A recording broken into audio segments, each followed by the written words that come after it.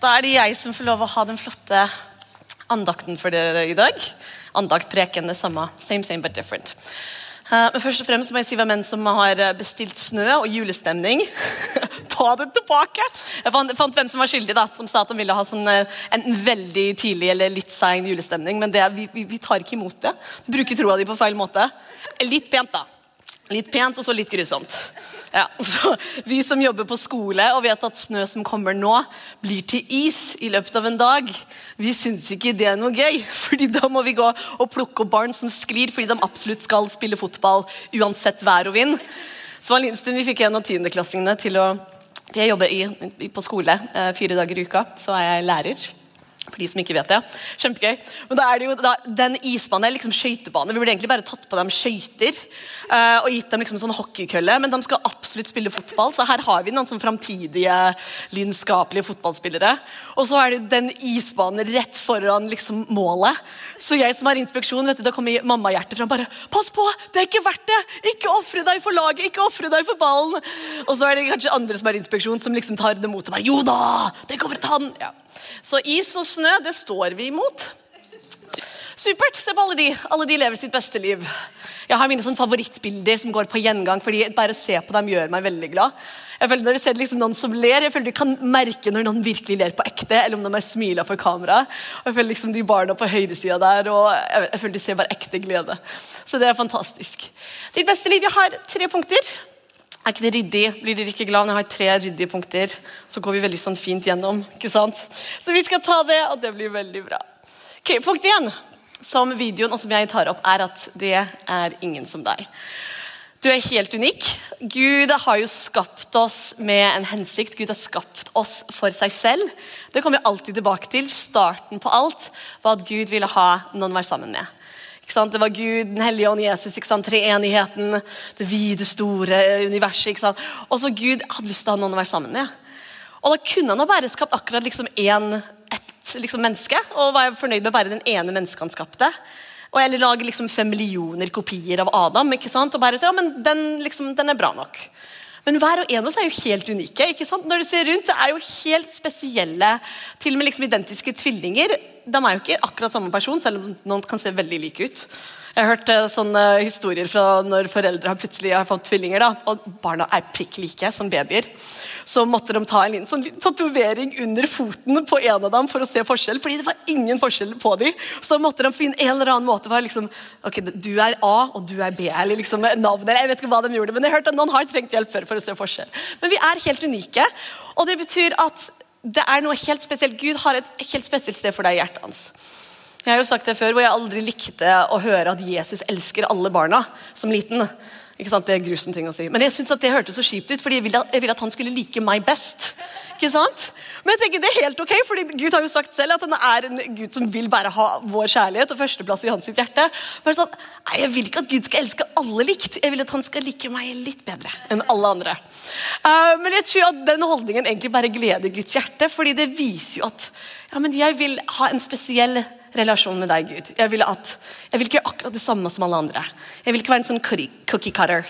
Jeg vil ikke at jeg går gjennom mine 3 religiøse punkter hver dag, og så jeg en kristen. Jeg vil ikke ha det. Det betyr ingenting. Så jeg husker det var min flotte barnslige mor som forklarte så fint, som hadde tegnet når hun hadde søndagsskolen med noen små barn en gang, så tegnet hun et stort hjerte. Og så hadde hun tegnet da småhjerter i forskjellige størrelser og farger inni da det hjertet. Og så det var undervist til småbarn og sa, vet du hva? Du har din egen plass i Guds hjerte, som det bare for deg, som bare du kan fylle. Og det kanskje høres litt sånn barnslig ut på en måte, men jeg tror at det virkelig sånn at Gud har jo skapt deg, fordi han trengte deg. Du gleder hans sitt hjerte på en helt spesiell måte. Hvem du gjør noe spesielt for Gud. Hvordan du tenker, gjør noe helt spesielt for Guds hjerte. Så når ikke vi vet at Gud der, eller tar imot hans kjærlighet for oss, så det en del av Guds hjerte som vi påvirker, som bærer for oss. Så, og du vet hva, når jeg hørte det som små barn, så var det sånn, ok, jeg har min egen del av Guds hjerte. Jeg vet ikke om det akkurat sånn det satt opp, men akkurat den bildet og den forståelsen, det hjalp meg å forstå det litt mer. Fordi vet du hva, hodet vårt kommer aldri til å forstå Gud. Hvor stor han hvor mektig han at han everywhere all at once, at han bryr seg, og det står at han vet hvor mange hår jeg har på hodet mitt, men han kan også vet hva som skjer på andre siden av jordklodene. hodet vårt kommer aldri til å forstå det. Og det må vi være litt ok med. Ikke sant? Det jo masse ting jeg ikke forstår. Jeg forstår ikke hvordan mobiltelefonen min fungerer helt, selv om det kanskje noen som kan forklare det. Stian, kan du forklare det?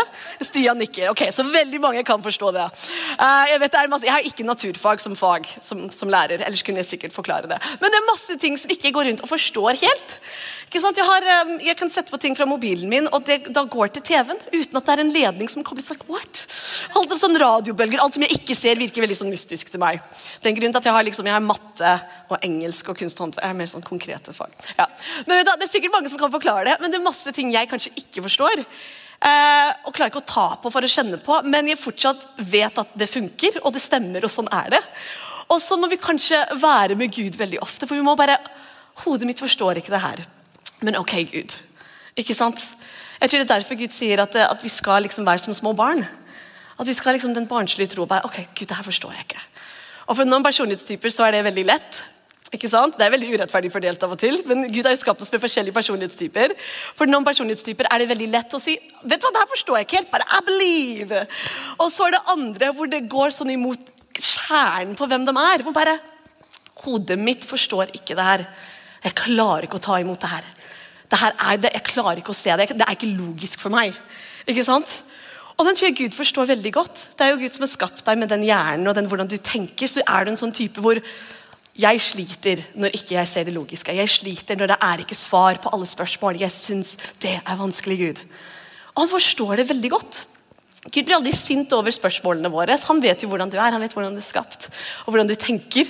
Så han forstår veldig godt hvis du har spørsmål. Han forstår veldig godt hvis du liksom synes at det her var vanskelig. Men fortsatt så tror jeg det han så stor og utenfor tid og rom, og det kanskje mysterier som han holder skjult, kanskje med vilje, så at vi skal faktisk bare stole på han. Ikke sant? Ser du, forstår alt, så krever det ikke tro. Ikke sant? Så hvis man har noen gang vært på sånn jobb-weekender, hvor du skal ha sånn team-building exercises, noen som har vært med på sånt, hvor du skal liksom bygge team, og nå skal teamet bli bedre på jobb, og man har hatt trust fall, noen som har sett det? Hvor da skal noen stå og ha bind for øynene, og de skal stole på dette rett bak, og så skal teamet rundt liksom fange de, ikke sant? Og så skal de stå der, og da, hvis du snur deg og vet at, ok, jeg ser hva som skjer, det her kommer til å gå veldig bra, da det ikke noe vanskelig. Ser du ikke så krever det litt tro, at det her kommer til å gå bra. Det står jo at velsignet de som tror, men uten å se. Så Gud vet at det kan være tøft av og til. Men han har jo skapt oss helt unikt for hans sitt hjerte, helt spesielt, og da også det spesielt det vi trenger for å gjøre her på jorda. Noe spesielt han har kalt deg til. Du trengs her på jorda. Ellers tror jeg Gud vil ha at alle oss opp i himmelen med seg, og bare ha beste party og kose seg sammen med oss, ikke sant? Men det noe her på jorda. For verden mørkt og grusomt sted på veldig mange måter. Gud ga jo mennesker fri vilje, og da respekterte han det så mye, så når vi velger å ta dårlige valg, og folk velger ondskap og velger dårlige ting, så påvirker jo det verden, ikke sant? Men vi kan jo velge å gå til han, og la han fortelle oss hvem vi og la han bygge inn at, ok, hvem jeg viktig. Hva jeg har, hva jeg gjør, det viktig. Den her bruker jeg ofte i skolen, og den synes jeg så bra. Det Albert Einstein som sa det her. Everybody is a genius, but if you judge a fish by its ability to climb a tree, it will live its whole life believing that it is stupid. Og det videoen snakker litt om det, og vet du hva, det noe helt spesielt som du har. Uansett hva du tror og synes om deg selv, det noe helt spesielt og unikt som du har, som verden trenger. Ja, det gleder Guds hjerte først og fremst, det jo derfor jeg tar det alltid først, at du først og fremst skapt for å glede Guds hjerte, for å elske Gud, for å la Gud elske deg, men du har noe som verden trenger. Men den sammenligningskulturen og skolesystemet, og jeg jobber på en fantastisk skole, så jeg synes vi går riktig i retning mer og mer, at man skal kunne se at hva jeg har helt fantastisk og unikt. Ok, kanskje jeg ikke var den som fikk 6-ere i alle fag på skolen, men det ikke så viktig. Hva jeg har unikt. Det ser litt annerledes ut, men det jeg har verdifullt. Jeg kan ha fått all verktøy i verden, eller jeg kan få, hvis jeg har fått en smarttelefon for første gang. Jeg husker min første telefon. Sånn sikkert midt imellom alderen på både de eldre og de yngste her. Jeg husker første telefonen vi fikk da jeg var 13 år. Den var så tykk. Det var som en sånn murstein. Så jeg husker den var så tykk og så bra, og du kunne bare skrive, ikke sant? Dere som husker tastatur. Men man kunne skrive fortere med tastatur. Husker dere det? Fordi fingrene dine husket hvor tallene var. Dere som sånn cirka min alder husker det, ikke sant? Men da var det jo bare, du kan sende meldinger, og du kan ringe mamma hvis du holder på å dø, ikke sant? Det var de 2 viktigste tingene, derfor fikk jeg mobil. Men jeg tenker første gang kanskje noen gir deg en smarttelefon som har hele verden på seg, ikke sant? Jeg kan gjøre alt fra den telefonen jeg har. Men tenk, når jeg har fått den, hvis ikke jeg vet alt av kraften som er i det, hvis ikke jeg vet verdien av det jeg har, kanskje jeg bare da ringer liksom 113 eller mamma eller sender meldinger og gjør ingenting av det andre. Jeg vet ikke hvor mye bra er i den telefonen. Og vet du, sånn tror jeg det kan være med oss av og til, at kanskje du er trudd på løgn av at nei, men jeg er ikke bra nok. Eller jeg er ikke en av dem hvor livet mitt betyr noe. Jeg er ikke en av de. Jeg må leve et litt sånn B-plan-liv. Eller jeg orker ikke noe sånt. Hva jeg gjør er ikke viktig. Og vi tenker det så lett, fordi jeg tror vi har kjøpt inn på løgn av at hvis du skal leve a significant life, a life of purpose, sier de i filmen, så tror vi at det må se akkurat liksom sånn ut. Jeg har jo sagt før at jeg trodde at liksom, hvis du virkelig skulle ha et meningsfullt liv, så måtte alle være mor Teresa, ikke sant? Og dra ned til India og være nonne, og liksom ta hånd om døende liksom babyer og mennesker, og det var nivået. Alt annet var plan B. Det trodde jeg når jeg var liten. Jeg trodde that's the only way. Men jeg har jo sagt at vet du hva, hvis alle reiste det til India, så ville det være ingen igjen her. Gud har jo planlagt hver eneste person. Han har plassert oss på rett sted til rett tid. Og han har lagt noe inni deg som verden virkelig, virkelig trenger. Men hvis ikke du vet det, hvis du bare tror at men eneste jeg er bra for er å sende meldinger og ringe, og du vet ikke at inni deg er det så masse. Inni deg så er det en helt unik blanding av mange lag av hva Gud har skapt deg. Og det betyr ikke at du trenger å gi opp jobben din og starte en vedledighet. Det betyr ikke at du trenger å gjøre noe stor drastisk forandring, men det betyr at vi må stole på Gud når han sier at men du er viktig. Livet ditt har stor betydning. Jeg hørte en som fortalte som hadde hatt en visjon av himmelen. Eller en drøm hvis han var der, eller hvis han bare hadde en drøm om det. Man følte at Gud viste han de som ble æret og feiret som liksom helter i himmelen på en måte. Han var så overrasket over hvem det var. Han trodde at det skulle være de som hadde reist lengst og hadde store møter for å fortelle folk om Jesus, eller hjulpet de flest fattige. Han trodde at det var de som skulle ha liksom sånn, se hvor viktig og fantastisk liv du har hatt. Ikke at det er en konkurranse, men bare at vi lever fullt ut hva vi skal. Men han så stay-at-home moms, mødre som bare var hjemme og oppdro barna sine. De som hadde en vanlig jobb på Kiwi. Men hva de gjorde de med sånn helhjerte, og de visste og viste Guds kjærlighet på en sånn spesiell måte, gjennom akkurat hvem de var, hvor de var plassert. Og så, vet du hva, se, jeg ville aldri, hvem er det her? Jeg trodde at her ville være den kjente predikanten, her ville være den ene og den andre. Og det er bare folk som har levd livet sitt fullt ut, i seg selv, i hvem de er, og tatt imot og latt Guds kjærlighet strømme gjennom dem. Og bare, det ser ikke fancy ut, nei, men Gud vet. Så det at vi driver og dømmer og begrenser oss selv og ser på liksom mobilen våre, så tenker jeg liksom, nei, men sånn er det bare. Vi må ikke begrense Gud. Han er så mye større enn oss. Han er mye større og forstår så mye mer enn det vi kan forstå. Så det at han må fortelle deg de appene som du har inn der, som er helt gull å bruke, som kanskje bare du har, som bare du kan gjøre. Tenk når jeg snakker om det å være unik og det å ikke sammenligne, så bruker jeg denne av og til. Jeg kunst og håndverk som fag. Og da elsker jeg, da er det jo veldig at folk sitter her og sammenligner, og hvis de sier at de skal tegne noe, så sitter de og ser på naboen, og du vet, brukte dere å gjøre det på skolen av og til, hvis du var litt sånn flau over svaret ditt, og var ikke sikker på om det var rett, så brukte du å prøve å skjule det litt med hånda di, og ville skrive litt sånn. Men jeg sier, vet du hva, det er så mye forskjellige. Jeg tenker, hvis du ser opp på det, alt av det er kunst. Se på hvor mye forskjellig type kunst det er. Og det er kanskje veldig sånn banalt eksempel på en måte, men tenk hvis det var bare en type kunst, og ingen andre turte å lage kunst, for de sa at men jeg kan ikke male sånn klassisk, jeg klarer ikke det. Ikke sant? I kunsthistorie, de som plutselig malte forskjellig, de var jo liksom the rebels of kunst, ikke sant? Impresjonisme, alle de forskjellige eraene, hvor plutselig var det en annen måte å gjøre det på. Og se, jeg tenker Gud er så fargerik, Gud er så stor, Gud elsker variasjon. Han elsker, vet du hva, han vil at du, ok, noen andre har skrevet en bok. Ja, men du har ikke det. Når du skriver ord, så blir det annerledes. Er det du som har gjort det? Når du maler, nei, det ser ikke ut som det, men det blir annerledes, fordi det er du som gjør det. Og du har Gud på innsiden av deg, og da blir det spesielt. Så det er, liksom, det er noen som, hvis jeg skulle spørre hvem som var favorittkunstverket ditt på den lille samlingen der, så vet jeg på å ville få veldig mange forskjellige svar. Fordi vi er forskjellige. Gud har skapt oss forskjellig. Gud har skapt oss med en unik, fantastisk personlighet, med forskjellige gaver. Og bare fordi noen andre har gjort det før, det betyr ikke at ikke du skal gjøre det. Bare fordi noen andre har sunget den sangen, betyr ikke at ikke du skal synge det. Jeg sier jo i kunst og håndverk at da det lov å kopiere. Ja, tenk deg, det den ene faget, du får lov å kopiere. Man får lov å kopiere, fordi jeg sier at når du gjør det, selv om du kopierer noe, så blir det fortsatt unikt fordi det du som gjør det. Det får fortsatt en annen type preg fordi det du som gjør det.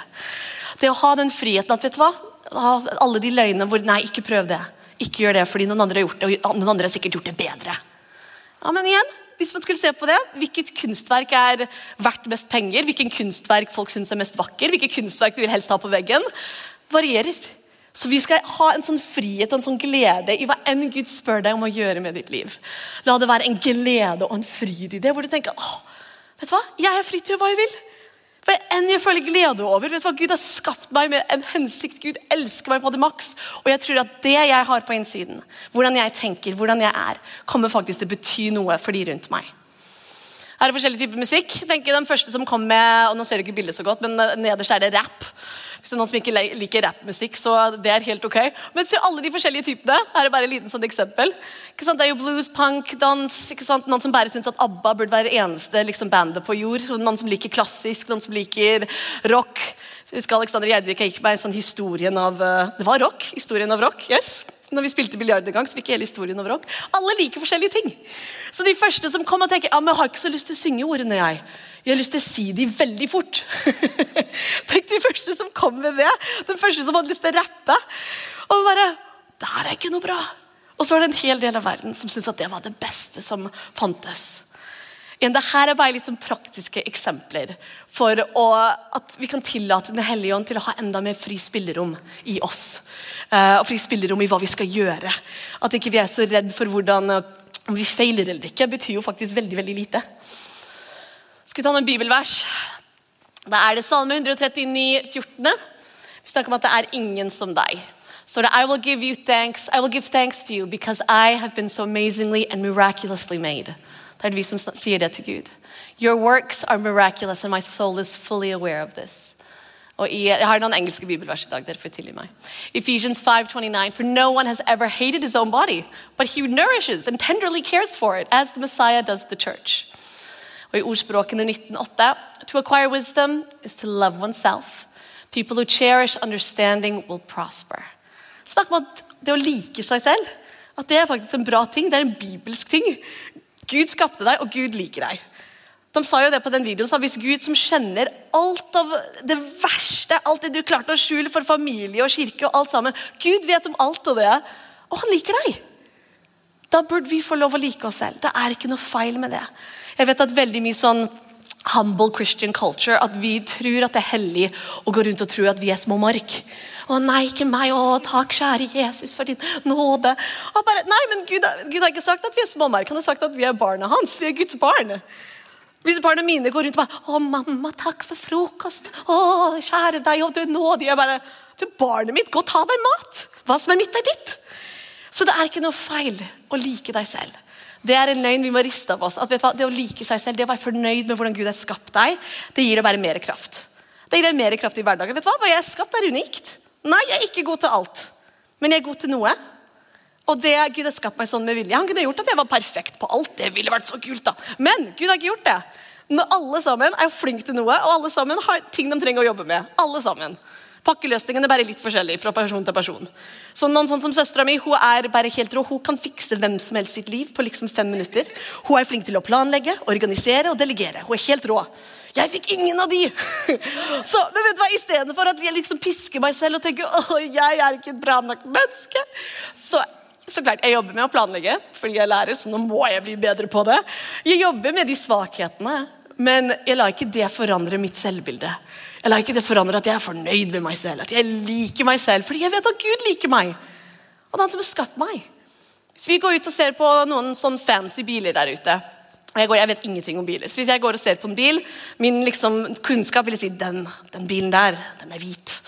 Men da kommer kanskje den som har skapt bilen og sier, du, la meg fortelle deg hvor bra den her Så Gud som har skapt deg, han vil fortelle deg hvor bra du Og da må du høre på han, fordi det han som har skapt deg. Ikke sant? Så det å like oss selv, det en bra ting. Det gir oss kraft. Det høres så banalt ut, gjør det ikke det? Ja, men hvor mye energi og mental kraft bruker du på å straffe deg selv? Og tenke på alt det du burde ha gjort bedre? tar opp masse mental kraft, gjør det ikke det?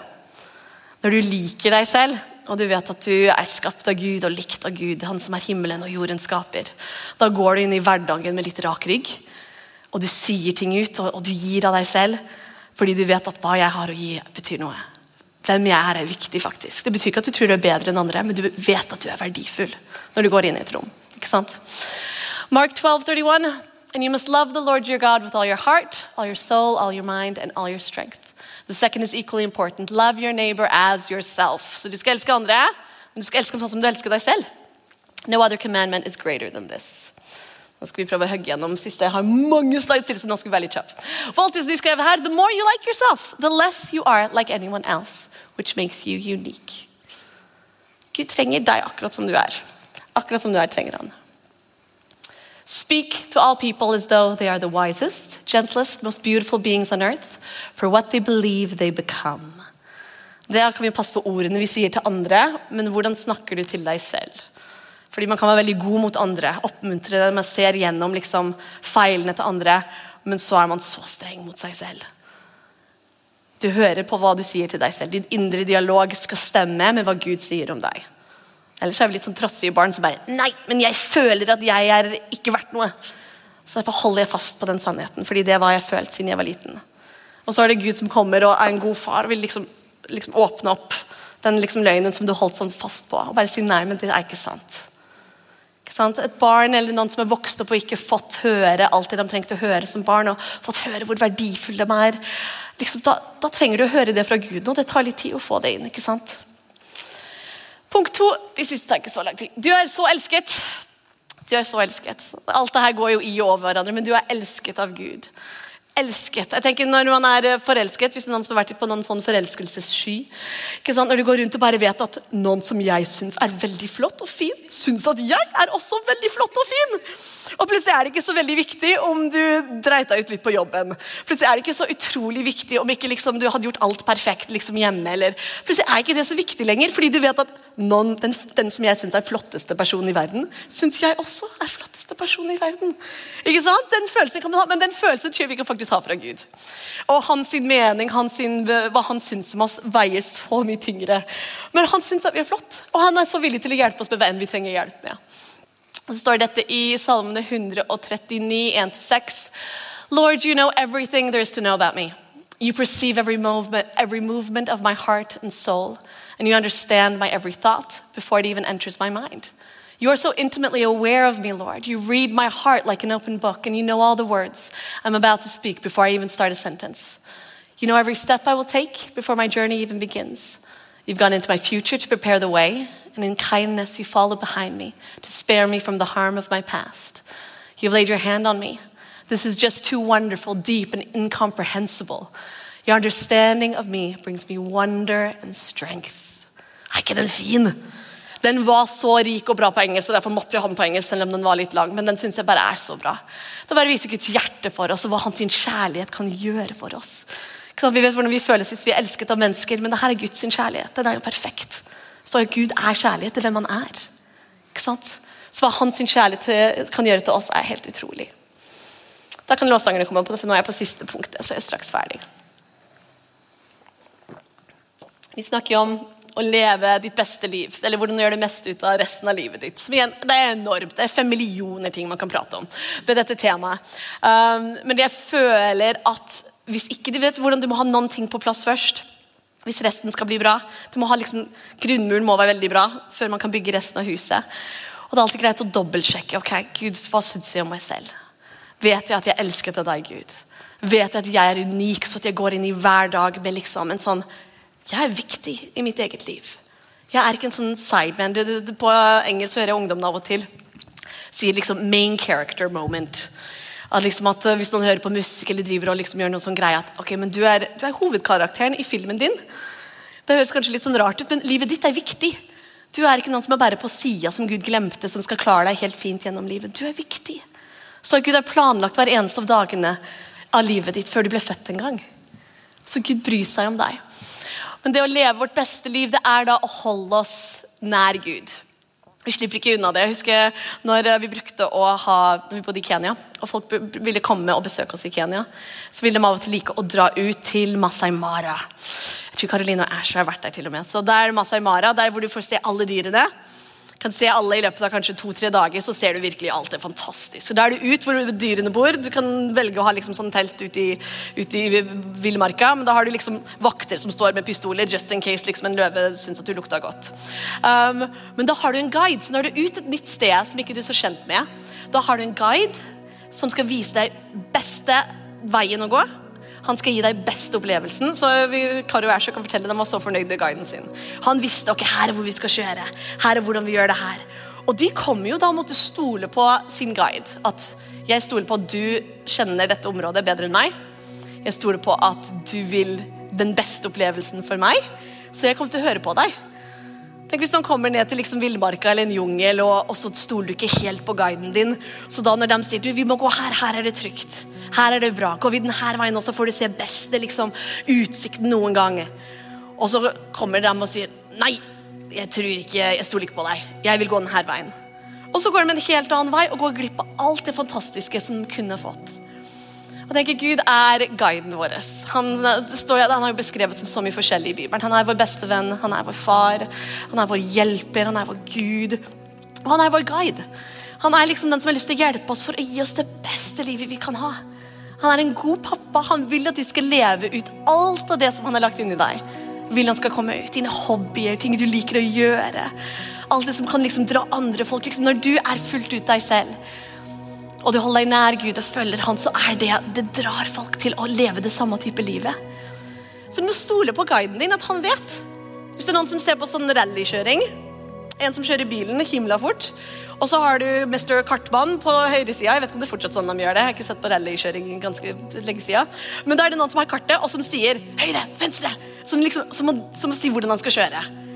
Da må jo han som kjører stole på at den som sitter med kartet vet hva han skal, har peiling på greia si, vil bare det beste, vil ikke krasje bilen, vil at de skal ha en bra opplevelse, vil at de skal vinne. Da må jo han stole på han som sitter ved siden av.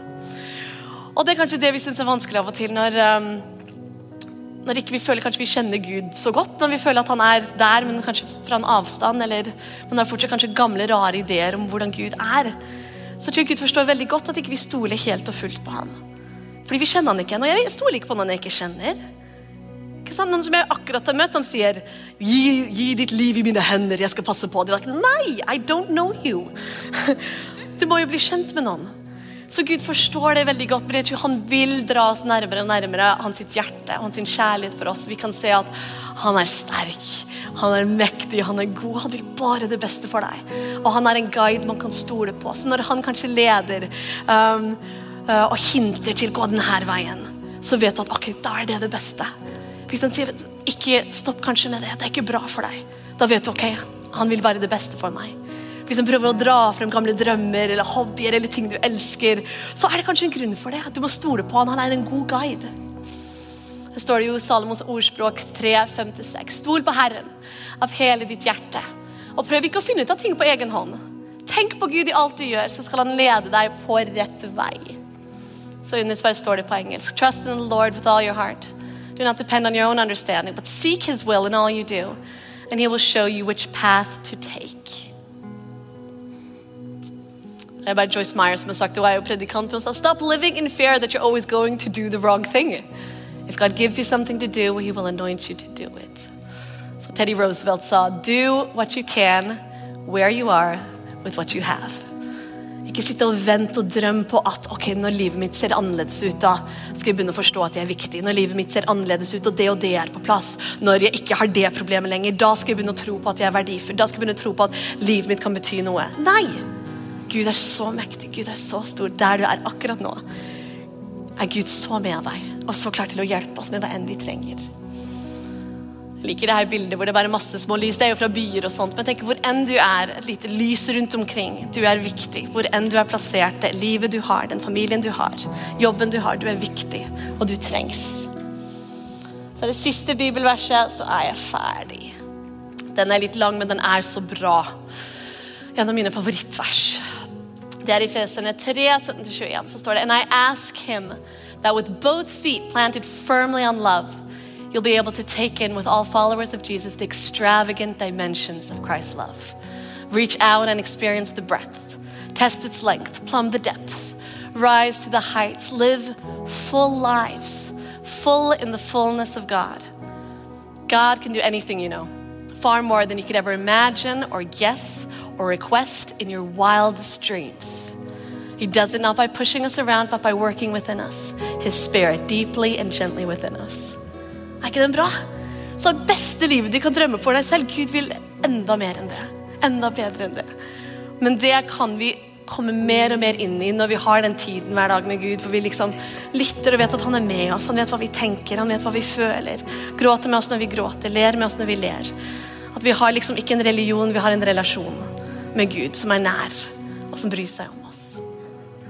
Så vet du hva, vi reiser oss opp, synger vi lovsang i bare et lite minutt, så bare tenker på alt det flotte som Gud har for oss. La han ta imot den kjærlighet som han har for oss, så skal vi avslutte.